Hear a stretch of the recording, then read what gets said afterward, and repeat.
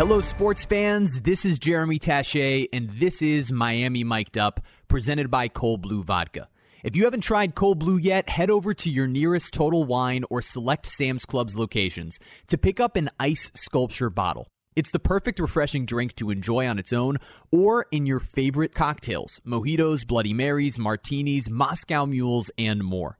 Cold Blue Vodka is gluten-free, crafted from American-sourced corn, and distilled 8 times. Easy to sip on, enjoyable, and the best part, no hangover the next day. I repeat, no hangover the next day. Our friends over at Cold Blue Vodka gave us a promo code for our listeners. Head over to coldbluevodka.com and use the code BALLY20 for 20% off. That's one word, BALLY20 for 20% off your online order. Cold Blue Vodka, redefining the blue-collar lifestyle. Now, let's get to the show. Hello and Happy New Year, and welcome to a brand new episode of Miami Mic'd Up. I'm very excited to be back with you guys, and very excited about the guests that we're bringing in today. Originally knew of her as a West Coaster, now she's in New York. Ashton Batuso is the editor-in-chief of what I will say is my current favorite basketball publication, Flagrant Magazine, which self-described as an inclusive basketball magazine founded by women and created by the community, or with the community, rather. Ashton Batuso, it's so nice to have you here. Thank you for taking the time to speak with me. No, thank you. The pleasure is all mine. I appreciate meeting you. We were just talking, before about how silly it is to meet people that you feel like you already knew. So I'm excited to do that. Yeah, we're people who met through Twitter.com, which can sometimes be a hellscape, but can sometimes lead you to wonderful people and wonderful work. Yes. And that's what it did for us here. My first question before we get to anything involving your work is actually, what's something recently outside of your workplace that has brought you joy? I know that can be a tough one. Yeah. I started to think about that yesterday because someone tweeted that, and I was like, "What would my answer be?" And then I ADHD forgot. All right, what so would we'll I bring you say? right back to it. You know what? I got a coffee warmer for Christmas, and I am having a blast with it. It sits on your desk. It's just a little plate, a little hot plate. You put your coffee on it. Your coffee never gets cold. And I'm like, this is changing my life.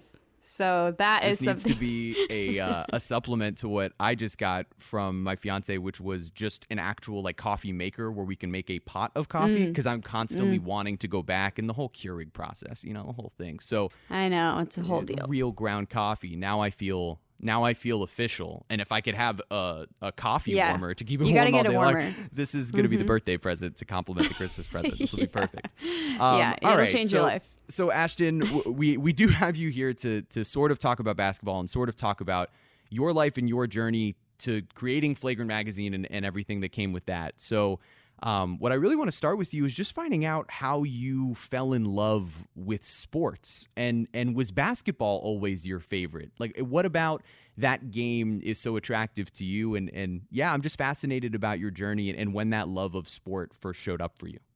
My first love was football, and I played soccer for a lot of years as well. But I think my love of sports started probably the same way that it starts for a lot of little girls. My dad and I would watch games together. He was a big Rams fan. So it was Greatest Show on Turf, Isaac Bruce, Torrey Holt, Kurt Warner. That was our thing we would do. And we do, every week we would do our little circle pick'em teams in the newspapers and all those kinds of routines. The best. Yeah. And that was great. So that's kind of what got me started. But, eventually, and being in Portland, I grew up in the Portland area, and all you have really at the time, we'd go to Timbers games a lot, but that was before they were even professional. So really, the thing that we had at the time, the thing that we went to was Blazers games. So really, I'd say my first love was football, but it's sort of, I even think today, if you put any sport in front of me, I could really find myself enjoying it and follow along and I don't know, become a big fan of, randomly choose a team probably I've done, I did with the NFL and whatever. But yeah, so it started, I guess, I was probably 7 or something. I was pretty young. yeah, ever since then, it's ruled my life a little too much. I can totally relate to that, but I also am intrigued by then, when did the transition come for you where you knew, okay, I want to pursue the sports world as a career or do sports journalism? When did that click as like, oh, this is an option for me and here's how I can get into it? I actually that was always it's like from the beginning. That's what at first I should, that's not true. I wanted to be a professional soccer player first, right, like Brandi Chastain. Right. Naturally. Total side note. I'm sorry, total side note, but I just very luckily got to sit in on an hour-long lecture from Brandi Chastain through my fiance's workplace. And she is just like the most dynamic human being. What a dream. Yeah, it was amazing. She was just like doing this very normal, what she felt was this very normal, like talking to us about her life. And I was sitting there just jaw dropped the entire time. She's amazing. But total side note, you can she's the best. Continue from there. I could talk about Brandi for a half hour too. What were we talking about? We were talking about your fandom. Sorry, I diverted this. We were taking your fandom, turning it into knowing that you wanted to be a journalist, and that came after knowing that you wanted to be a soccer player. Mm-hmm.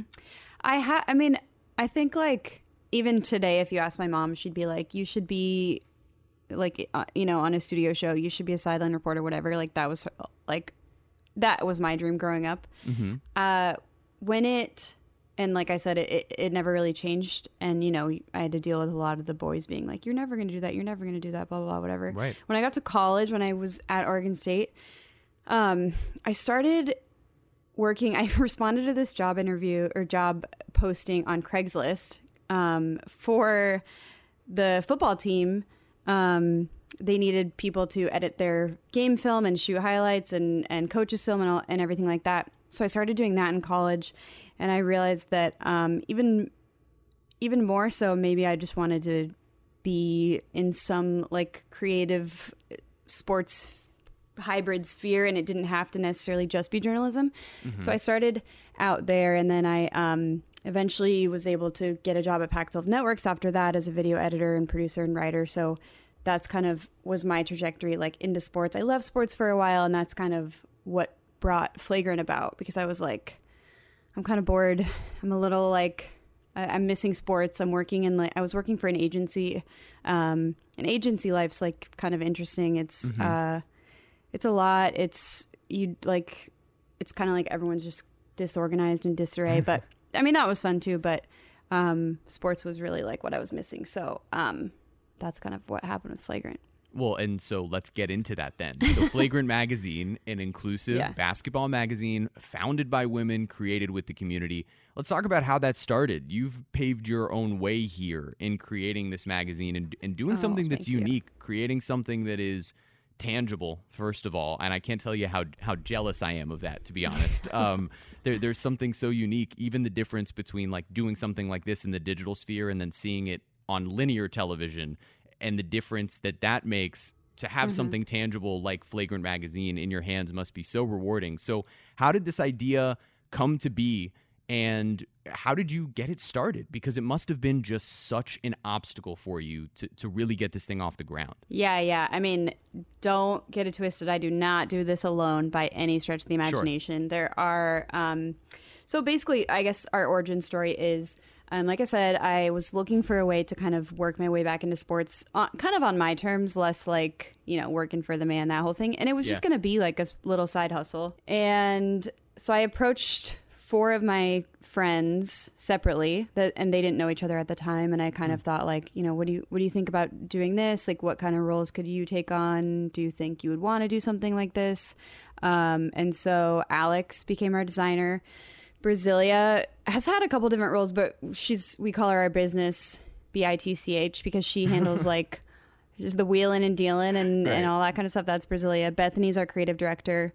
And we're all in different cities. So that's like presented itself some interesting challenges, but it's also taught us to be incredibly collaborative. And so, group chats are firing like all day long. We have like Slack, we have Discord, we have text. We're just like constantly there, because like that's the process is just like it does not stop. It's like it's well, a that's whole what I deal. find fascinating, to be honest, as we continue this is, for example, I'm working here at Bally Sports. This is an organized, established, this is the way it's been done for XYZ amount of time. Here's how we communicate. Here's how we make television. Here's how we make things on social media. There's an established sort of, and even from there, that's at the local level to the national level. For you guys, you are creating something from scratch from every single magazine.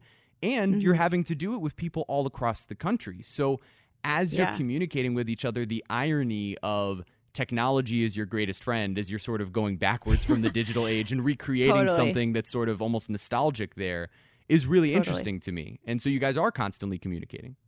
Yeah. I mean, we have our little joke that digital is dead, but we could not do all of this we could not do all of this by carrier pigeon for sure. So we spend a lot of time digitally interacting with each other. And then, like our social media manager, obviously, that's Sierra, she's in Chicago. That's kind of a funny little role because it's like, obviously we have to have a major social presence if, you want to be anything, but it's constantly like towing that line of like, how do we jokingly, tongue-in-cheeky say that like digital is dead while also like, getting it done digitally. Right. Yeah, right. Which is amazing. It's fun to be able to kind of play that balance between the two. And that allows you guys to kind of have sort of a funny voice going into what it is that you're doing. But the work that you guys do is also in some ways like very serious. Yes, there's the funny stuff, but there's also, you guys are discovering stories and sort of catering to an audience, I think specifically, and don't let me put words in your mouth, but I imagine that what you saw is there's an audience of sports fans who the general content might not be satisfying that fan base because it also might make the assumption that you have an accessibility point that might not exist. So you guys are telling stories that, to me, number one, a lot of the cases would be untold if you guys weren't telling them, whether that's stories of the WNBA, whether that's, the high school level, the college level, any of those.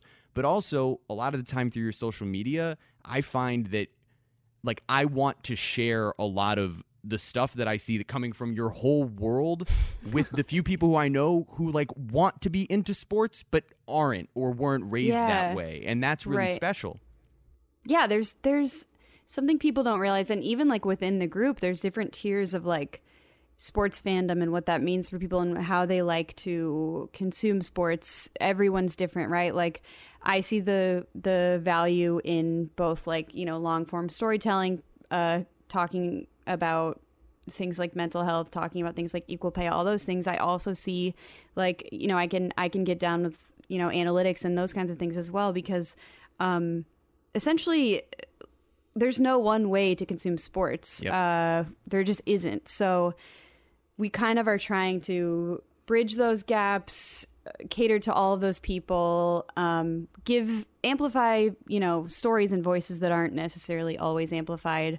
And sort of just, that's why we focus so hard on calling ourselves inclusive and making sure we're like meeting that criteria, because everyone should be able to engage in sports and like sports. And I think we kind of close that door off to people more often than we even know when we're only presenting one type of way to consume sports. So yeah, we're trying to make it welcoming for everybody. It's even as simple as just being able to like simplify the rules sometimes too and crack jokes around it. Like there's so many different ways to make sports more accessible, and the way that you guys are telling these stories, it's like it's honestly, I've taken some inspiration from it in terms of like wanting to tell the human side of sports, right? Like that's so much of this conversation, whether it's you guys, whether hopefully it's the type of stuff I'm doing here or that we're doing in general here at Bally Sports Florida, but we're getting to tell those sort of intimate stories. And then there's, other people who like to sort of joke around sports, and that's a way to kind of gauge the human interest. And it's like, there's a lot of different ways to do it. I imagine there might be a story or two from the first couple of publications that sort of stand out in your mind as like, wow, I'm really glad that we got this out there. Is there anything that comes to mind, or even someone's voice, some writer who you hired to be a part of the magazine who you were grateful, like, yes, I'm glad we published this person? It's hard to pick one. Sure. It's And really you don't have hard to pick one if there's a number of things, honestly, because there is such a wide array. If there's a number of things you'd like to sort of throw out there as, hey, this is the type of stuff that exists in our magazine, you could do that too. Yeah, something that comes to mind, and it might just be because I specifically love collegiate athletics so much. But we were in the latest issue. Matt Allentuck, who's a great prominent WNBA writer, we had him tell Cameron Brink's story. Stanford player on Stanford. She's great. She like totally made waves in the tourney, and she, I think, maybe doesn't get the love that she deserves. And I think I'm like very, very into underdogs and very into like talking about people that aren't necessarily talked about so much. So we were able to get like Steph Curry to talk about her because they have a relationship, because, you know, Dell is like her godfather, and she grew up going to his camps, and she hated basketball to begin with. And so she works with Steph, she works with Seth a lot. And I think it's funny because like, it doesn't even necessarily have to be like the hugest, most emotional story for it to like really have an impact. And those are the stories that I think I really like, because I think it just kind of speaks to the fact that like every person has a story. And I think generally speaking, people love stories. Even if they don't really know it, like stories are such a huge part of the human experience and life. Like we watch TV shows, we listen to music, all of those things are kind of created around a story. And so I think even just like, it doesn't even have to be like the most profound thing. It can just be like, here's this amazing person that you should know about, which is kind of what we did with the Cameron Brink piece. Matt did a great job, and Steph's people were very nice. And so I think those kinds of stories are some of the most exciting. And I feel bad even just only talking about one for a second, but what that did is it provided an example of all the types of stories that you can find in Flagrant Magazine, though. These are all the types of stories that you guys have, which is centering around any sort of human being who might have a story that you wouldn't hear otherwise. And that's what I find really intriguing about it. Yeah, and we have, we obviously do go a little bit bigger with our stories, too. Like, we had a high school student, actually, in issue 2, she wrote... Well, in issue 1, she wrote for us as well. She wrote why the WNBA should have a team in the Bay Area. Then issue 2, she wrote for us like the history of women's basketball, because everybody, knows about Naismith. They all know those stories, right? Yeah. But like, where did it start for women? And it's like the rules were so different. The outfits were crazy. Like, so, I mean, yeah, like we tell any and all stories. And I think that's what makes us great. We're working on issue 4 now.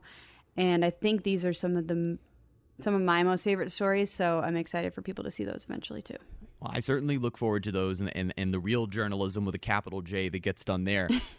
Except Flagrant Pod, Flagrant Files. Capital J journalism is not necessarily the word that I would use on this. It's a soft J. Yes, a very soft J. We might even like do the Y thing with it. Journalism. A true-ish, crime-ish podcast covering NBA conspiracy theories. And so literally today I listened to this week's episode, and you guys sort of tapped into the David Stern and the NBA stepping in on the Chris Paul trade that did not happen to the Los Angeles Lakers about a decade ago now. I need the origin story of this concept, because I feel like something like this it's such a creative endeavor, and I think that like it's again such a fun way to connect to yourself to basketball stories that technically aren't even really basketball stories. Like, it's a way to connect yourself to the game. Yeah, that's an interesting way to put it, and I guess that kind of like sums us up in a lot of ways. But I think like I think it's best to be very thoughtful when you're talking about creating a podcast nowadays, because it's such a saturated market. And we knew, especially starting out, we're not going to have athletes like you get and be able to maybe tell those stories in the same way. So we kind of had to think outside the box and be like, what haven't we seen? What doesn't exist? And also, like, who doesn't love true crime pods? Yeah, exactly. Capitalizing on that moment right now is like something we felt was people would kind of take to. And I think they have. And Sierra is the best host. I mean, she has a great voice for it, and she's very eloquent, and she can really like handle a room. So that's great because the rest of us are usually just completely messing around. Like you said, it's not exactly journalism. Well, but I would say also it's like it shows the chemistry that you guys have. I was so surprised when you said earlier, like, oh, I reached out to all these people independently. I would have assumed lifelong friendships based off the chemistry that exists within listening to you guys talk to each other, because it's real and it's there, and it's like friends chatting about something funny. And to me, that's like what any podcast should be. Like if it's not going to be, I guess if it's not going to be a structure where you're hearing from voices that you want to hear from about their lives, then like I want to feel like I'm sitting around with friends having a conversation. It's what I assume you love also about All Fantasy Everything. Like it's the same type of concept about, hey, it's friends sitting around talking about something. So when you have that type of dynamic, it leads to being really fun. And there's so many really, really silly conspiracy theories that you guys have gone into. I'm excited to see what the rest... They're getting even sillier because like the first season was like, okay, there's like some evidence, some merit. Now we're just kind of like freeballing, like really really trying to dig something up. Yeah, that's what's fun about it, is it is just sort of creating that I guess silly environment. You are listening to Miami Mic'd Up, presented by Cold Blue Vodka. Let me talk about this bottle for a second. This is something you don't see every day. For those of you listening, it is an ice sculpture design that honestly looks like a piece of art. It really stands out on the shelf, so it'll be hard to miss when you head over and pick up your bottle at your nearest Total Wine or Sam's Club locations. And this ice sculpture design on the outside is just as smooth as the great taste on the inside. You guys need to try Cold Blue because it is premium quality, one of the only liquors that doesn't give me a hangover the next day. Follow Cold Blue Vodka on Twitter and Instagram at Cold Blue Vodka. That's COLBLEUVODKA for South Florida events and new recipes. I'm going to play a quick sort of yes or no game with you, and then we're going to get into some basketball. The real reason originally, technically, that I was having you on here was to preview a Heat Blazers game that I thought was happening on Friday night, and that turned out to happen on Wednesday night. My job, by the way, is to know when these games are. It's my only job. My only job is to know when these games are and when I'm working, and I got that wrong. I think like this week is the only time you're allowed to like not understand what day it is. You know what? Maybe you're right. Maybe I'll use this week as the excuse. The new year, everything with that. But we'll get into the Blazers and Heat in just a second. I'm trying to get this game off the ground. I don't know if it's good. I'm trying to have legs, and it's just a yes or no. Layup or airball, right? Layup if you agree with this concept, airball if you don't. Just 3 quick things for you. Pretty self-explanatory. The first, wishing people a happy new year after New Year's Day. So how do you feel about getting a Happy New Year after New Year's Day? Honestly, layup. Layup? You like it? I think it's a nice little mix into our typical salutations. So, yeah, why not? All right, we'll take it as a layup. I know our first ever guest on this podcast, Israel Gutierrez, absolutely despises this. So he hates it. I can understand that. Yeah, my typical rule is by the end of this week, I'm done. So if I see people by like next Sunday, I'll be done. That first week of the year. So what are you going to do if someone does it to you? Are you going to accost them and be like, how could you wish me a happy New Year? I'm a coward. I'm not going to do anything about anything. I will not ever get into confrontation. So no, I'm not going to do anything about it. For anybody listening, if you come up to me and say Happy New Year, it's fine. Corny dad jokes specifically on the internet. Are we a fan of corny jokes? Airball. Not a fan of corny dad joke. Well, I guess there's a difference between corny joke and dad joke. I probably shouldn't have mixed the two because there are some good corny jokes. Like even specifically, I heard you guys mention it on your podcast. The I hardly know her joke is a wonderful, classic. A wonderful joke. But is that a dad joke? I don't know. So I might have messed up on the question. Okay, that's tough. I think this is sorry, my dog's shaking in the background. Awesome. You can actually see her. I can see her. So I think you're right. That distinction is really important. A corny joke definitely a layup. Dad joke, more of an airball, just because I feel like they had their moment a couple years ago. And now I just, Okay, maybe... so they're, as the kids say, chuggy. They're out. That's a Yes, word, yep. which I also think is probably chuggy now, the word chuggy, because then we found out about it. The cycle's fast. The news cycle's fast. It's too fast now. And then saying that the East Coast is better than the West Coast. Okay, I have complex feelings about this. I think... Oh, man. I'm leaving the whole silent pause. I'm leaving it all there. The whole moment. I know. This is like... I actually, in my head, I'm like, yeah, the East Coast maybe is better than the West Coast. But I'm really scared to say that. It's on the internet now, though. I know, so. and now it's on the internet.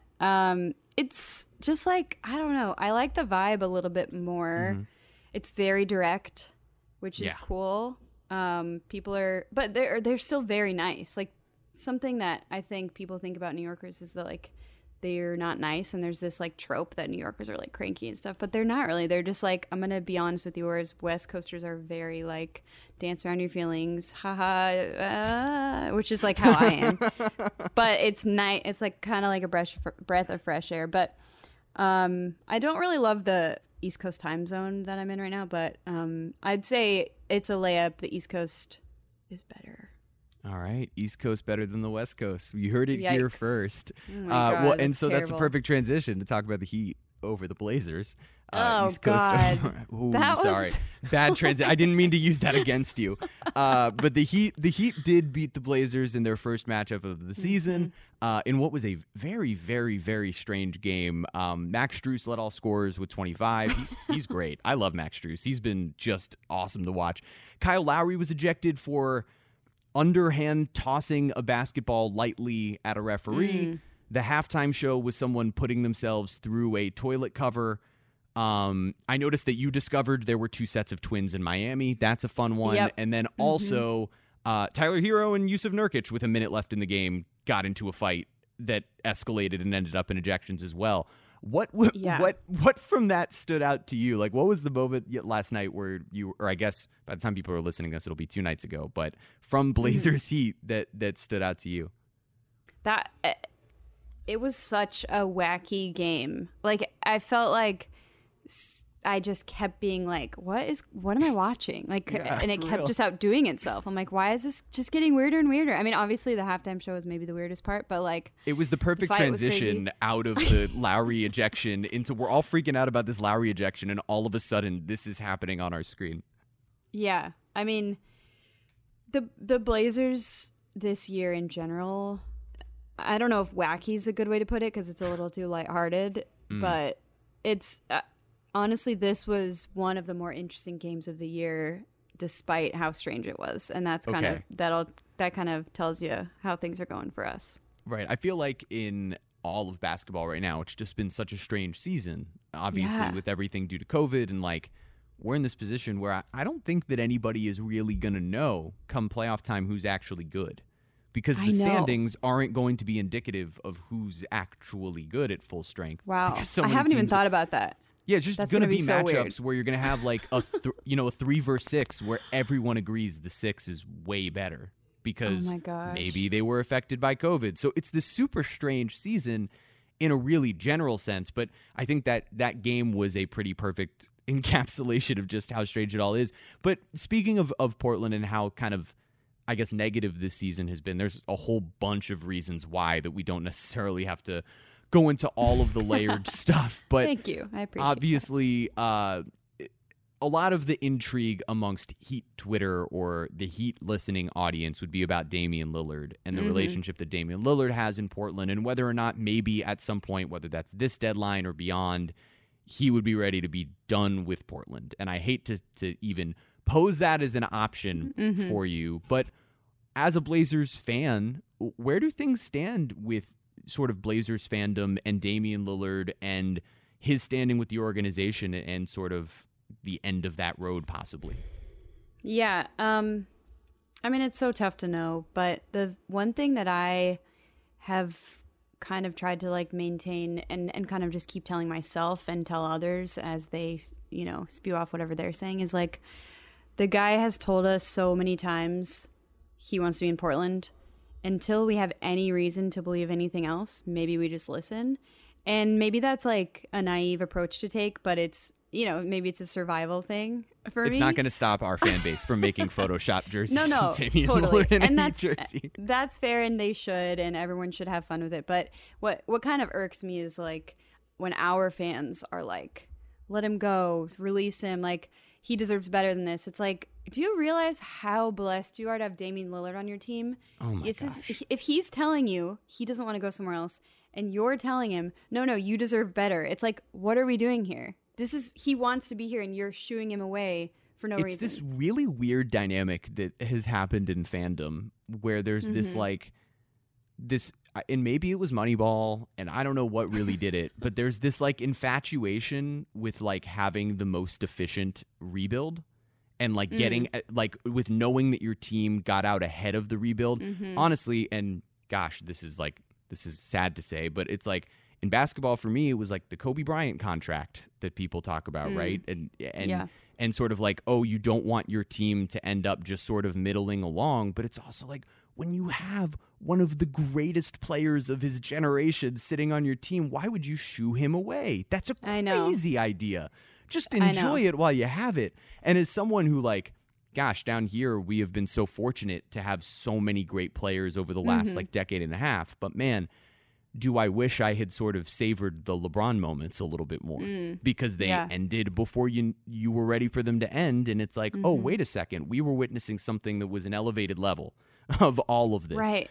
Damian Lillard is likely an elevated level of whatever Portland fans are going to have next. And they've just, I think, forgotten that. And it's like, you can make whatever trade, get whoever you want. It's not going to be the way it is right now. We're not going to get enough, regardless of what it is. We're not going to get enough. Like, think about the special moments we've had. If he wants $200 million, whatever, give it to him. He's going to be a Hall of Famer, and he will have been a Portland Trailblazer, and everyone will know him as a Portland Trailblazer.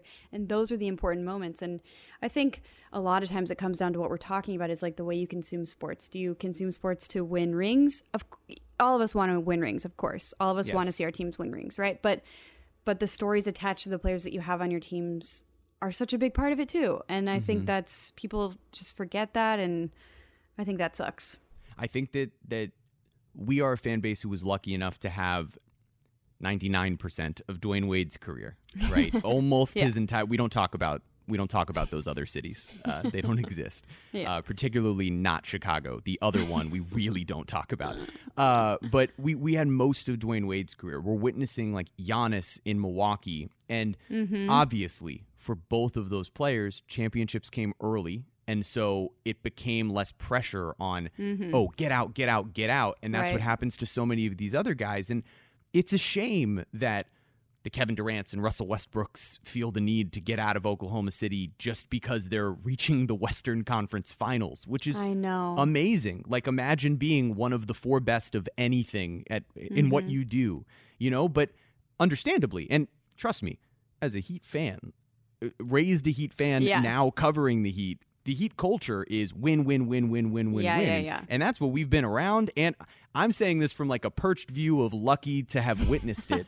And that it's like this privileged element of being like, oh man, but can't you just accept the fandom? After, as a child, I witnessed how many rings. So there is that lucky perspective. But if you have that guy sitting in front of you, if any Blazers fans are listening, I hope you're enjoying Damian Lillard, and please stop pushing him out the door, because I've seen it too. There's a notion that rings. What is the they're like a this? referendum. They're like a referendum on the player, and it doesn't need to be. True, and it's the expectation. I'm like, how is this Portland's expectation? We haven't won a ring since 50 years ago. Like, how is this like what you're expecting? We went to the Western Conference Final before COVID started to make everything crazy. We were in the Western Conference Finals, like. It's this interesting dynamic of just deciding whether or not, and it's all the same, coming back to the same conversation about how and why you consume sports, but it's like, are you consuming it for entertainment? Are you accepting that it is entertainment? And when Yeah. you're sort of coming around these teams and you're talking about like, oh, well, we've reached this far and we've reached that far, and there is this giant level of like, it just sort of depends on when you were dropped into your fandom, how much Totally. you should expect. So like a general fan base is always clamoring for championships, but like I'm a Dolphins fan who doesn't, God, if they just make the playoffs, it's like, all right, Yeah. awesome. You know, where Right, they're right, like right. my dad is like, hey, I remember the Super Bowl. That's what they should be doing. And it's a totally different expectation. Yeah, that's so interesting. Yeah, I come from, Trailblazers fandom, Oregon State fandom, which isn't great unless except for baseball. And then Sure. Really good in baseball. the Chiefs lately have had great luck, which is A lot of amazing. success. But yeah, but I think I do that with the Chiefs now because I've Mm-hmm. been watching the Chiefs since I was that age, watching with my dad because we loved Priest Holmes, and it now that we have won Super Bowl, I'm like, Mm-hmm. oh my god, I can't believe I don't even want to admit to that, but I find myself doing that because it's like, well, that's Yeah, my expectation. It changes your now. expectation. Look, Heat fandom. After the one championship of Dwayne Wade, there was a championship expectation. But Mm-hmm. boy, after the big three, just being a competitive team that was making the playoffs with like guys you've never heard of helping Mm-hmm. lead Rodney Magruder starting 60 games and your team going 500 and Yeah. him and Whiteside and James Johnson and all these guys that was a wildly entertaining team. And yet half the fan base is going, well, if they're not winning championships, what does it matter? It's like Right, 30 right. and 11 in a row. So, all that reminiscing, you look back at how and why you consume sports. And so it's actually a perfect example of for anyone watching, these two teams are really good examples this year.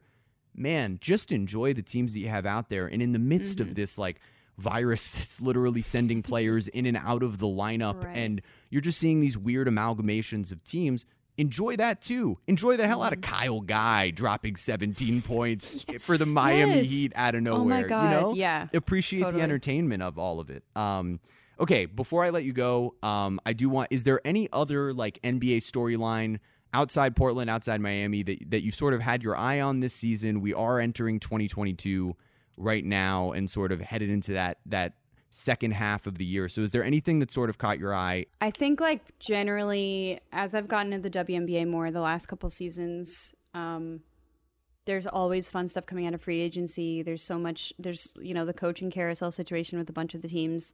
What it means for Becky Hammond to be a head coach and GM. There's all of that, and then that's kind of stuff that's top of mind. And then Yeah. Another storyline that's kind of probably will be a silly thing to admit is the Russell Westbrook storyline because I love Russ. I love Russ.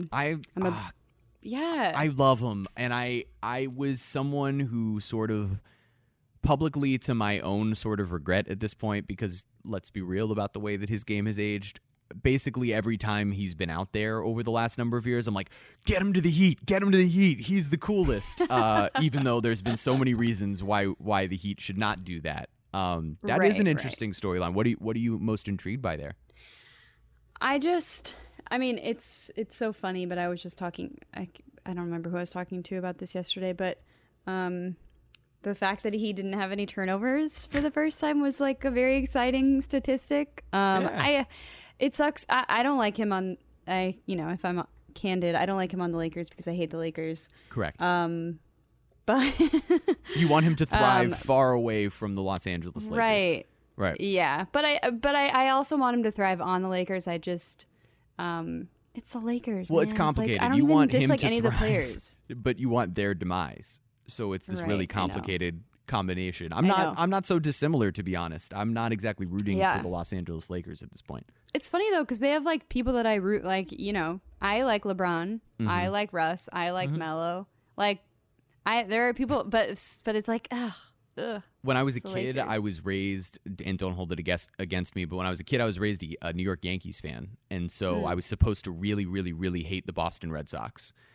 And yet, the Boston Red Sox, as they were like first winning World Series, had like the most lovable team that's ever been known to me. Like one of the most lovable teams. There was a really lovable Marlins team down here when I was a kid. But those Red Sox teams were so fun. And I constantly found myself feeling guilty when I was like watching a Wednesday night baseball game or whatever, and the Red Sox were on, and I was like kind of subtly cheering for a player on their team, rooting for them to lose. So funny. But rooting for the individuals. It's weird how we do this, how we have these possessive things that we can't get past. And there's like, this is a dramatic way to put it, but we have like all these anxieties and trauma associated for no reason with like what we did right as a fan, what we did wrong as a fan, who we secretly rooted for, like all this weird stuff. Like I grew up a Ducks fan. I hate the Ducks so much, more than anything. I'm a Beav, diehard Beav. I grew up a Ducks fan. That's humiliating. And I'm still trying to recover from that. Like, yeah, well, at least down here in Miami, we sort of helped the Ducks now be worse, right? Took Mario Cristobal away from them. For. Yeah, that's what we can all root for the same thing. Mario Cristobal thriving far away from Oregon. Absolutely. All right, I'm going to let you real quick before we wrap up, and thank you, my goodness, thank you for taking the time to talk, and this was super fun. Any sort of plugging of anything that you want to do to tell people where they can get the magazine, how they can follow you and the magazine on social media, not on Instagram, and, moving forward. Yeah. I have a bit where I tell people not to follow me on Instagram because it's so much pressure. It's like my Instagram is not fun personal enough for you guys to follow me on. Yeah. But if you want to follow me on Twitter, I'm at LIL_BUTS, Lil Butts. The best Twitter name that there is. It's my favorite. As soon as I followed you on Twitter, literally the day I followed you, I called my fiance and was like, "Hey, I just followed this person on Twitter who's just Lil Butts. It's amazing. It's the greatest." I don't even know where that came from, but yeah, follow the magazine at Flagrant Mag definitely follow them on Instagram. They're a better follow than me on Instagram. Follow us, Flagrant Mag, on Twitter as well. Listen to the podcast, which is wherever you get your podcasts.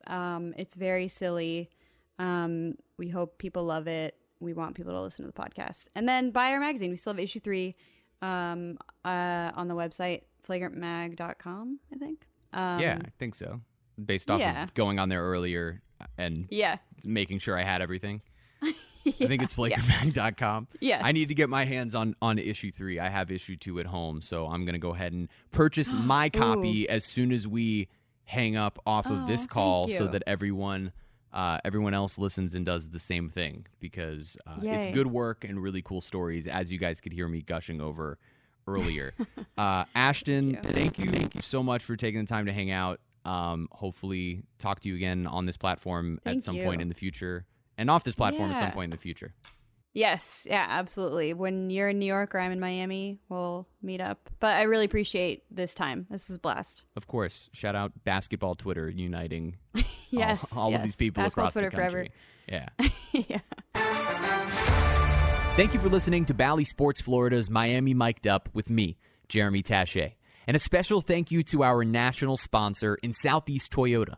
Visit your local Toyota dealers or Toyota.com today and take advantage of the amazing deals on their full line of vehicles. No matter your destination, Toyota goes with you. Toyota, let's go places.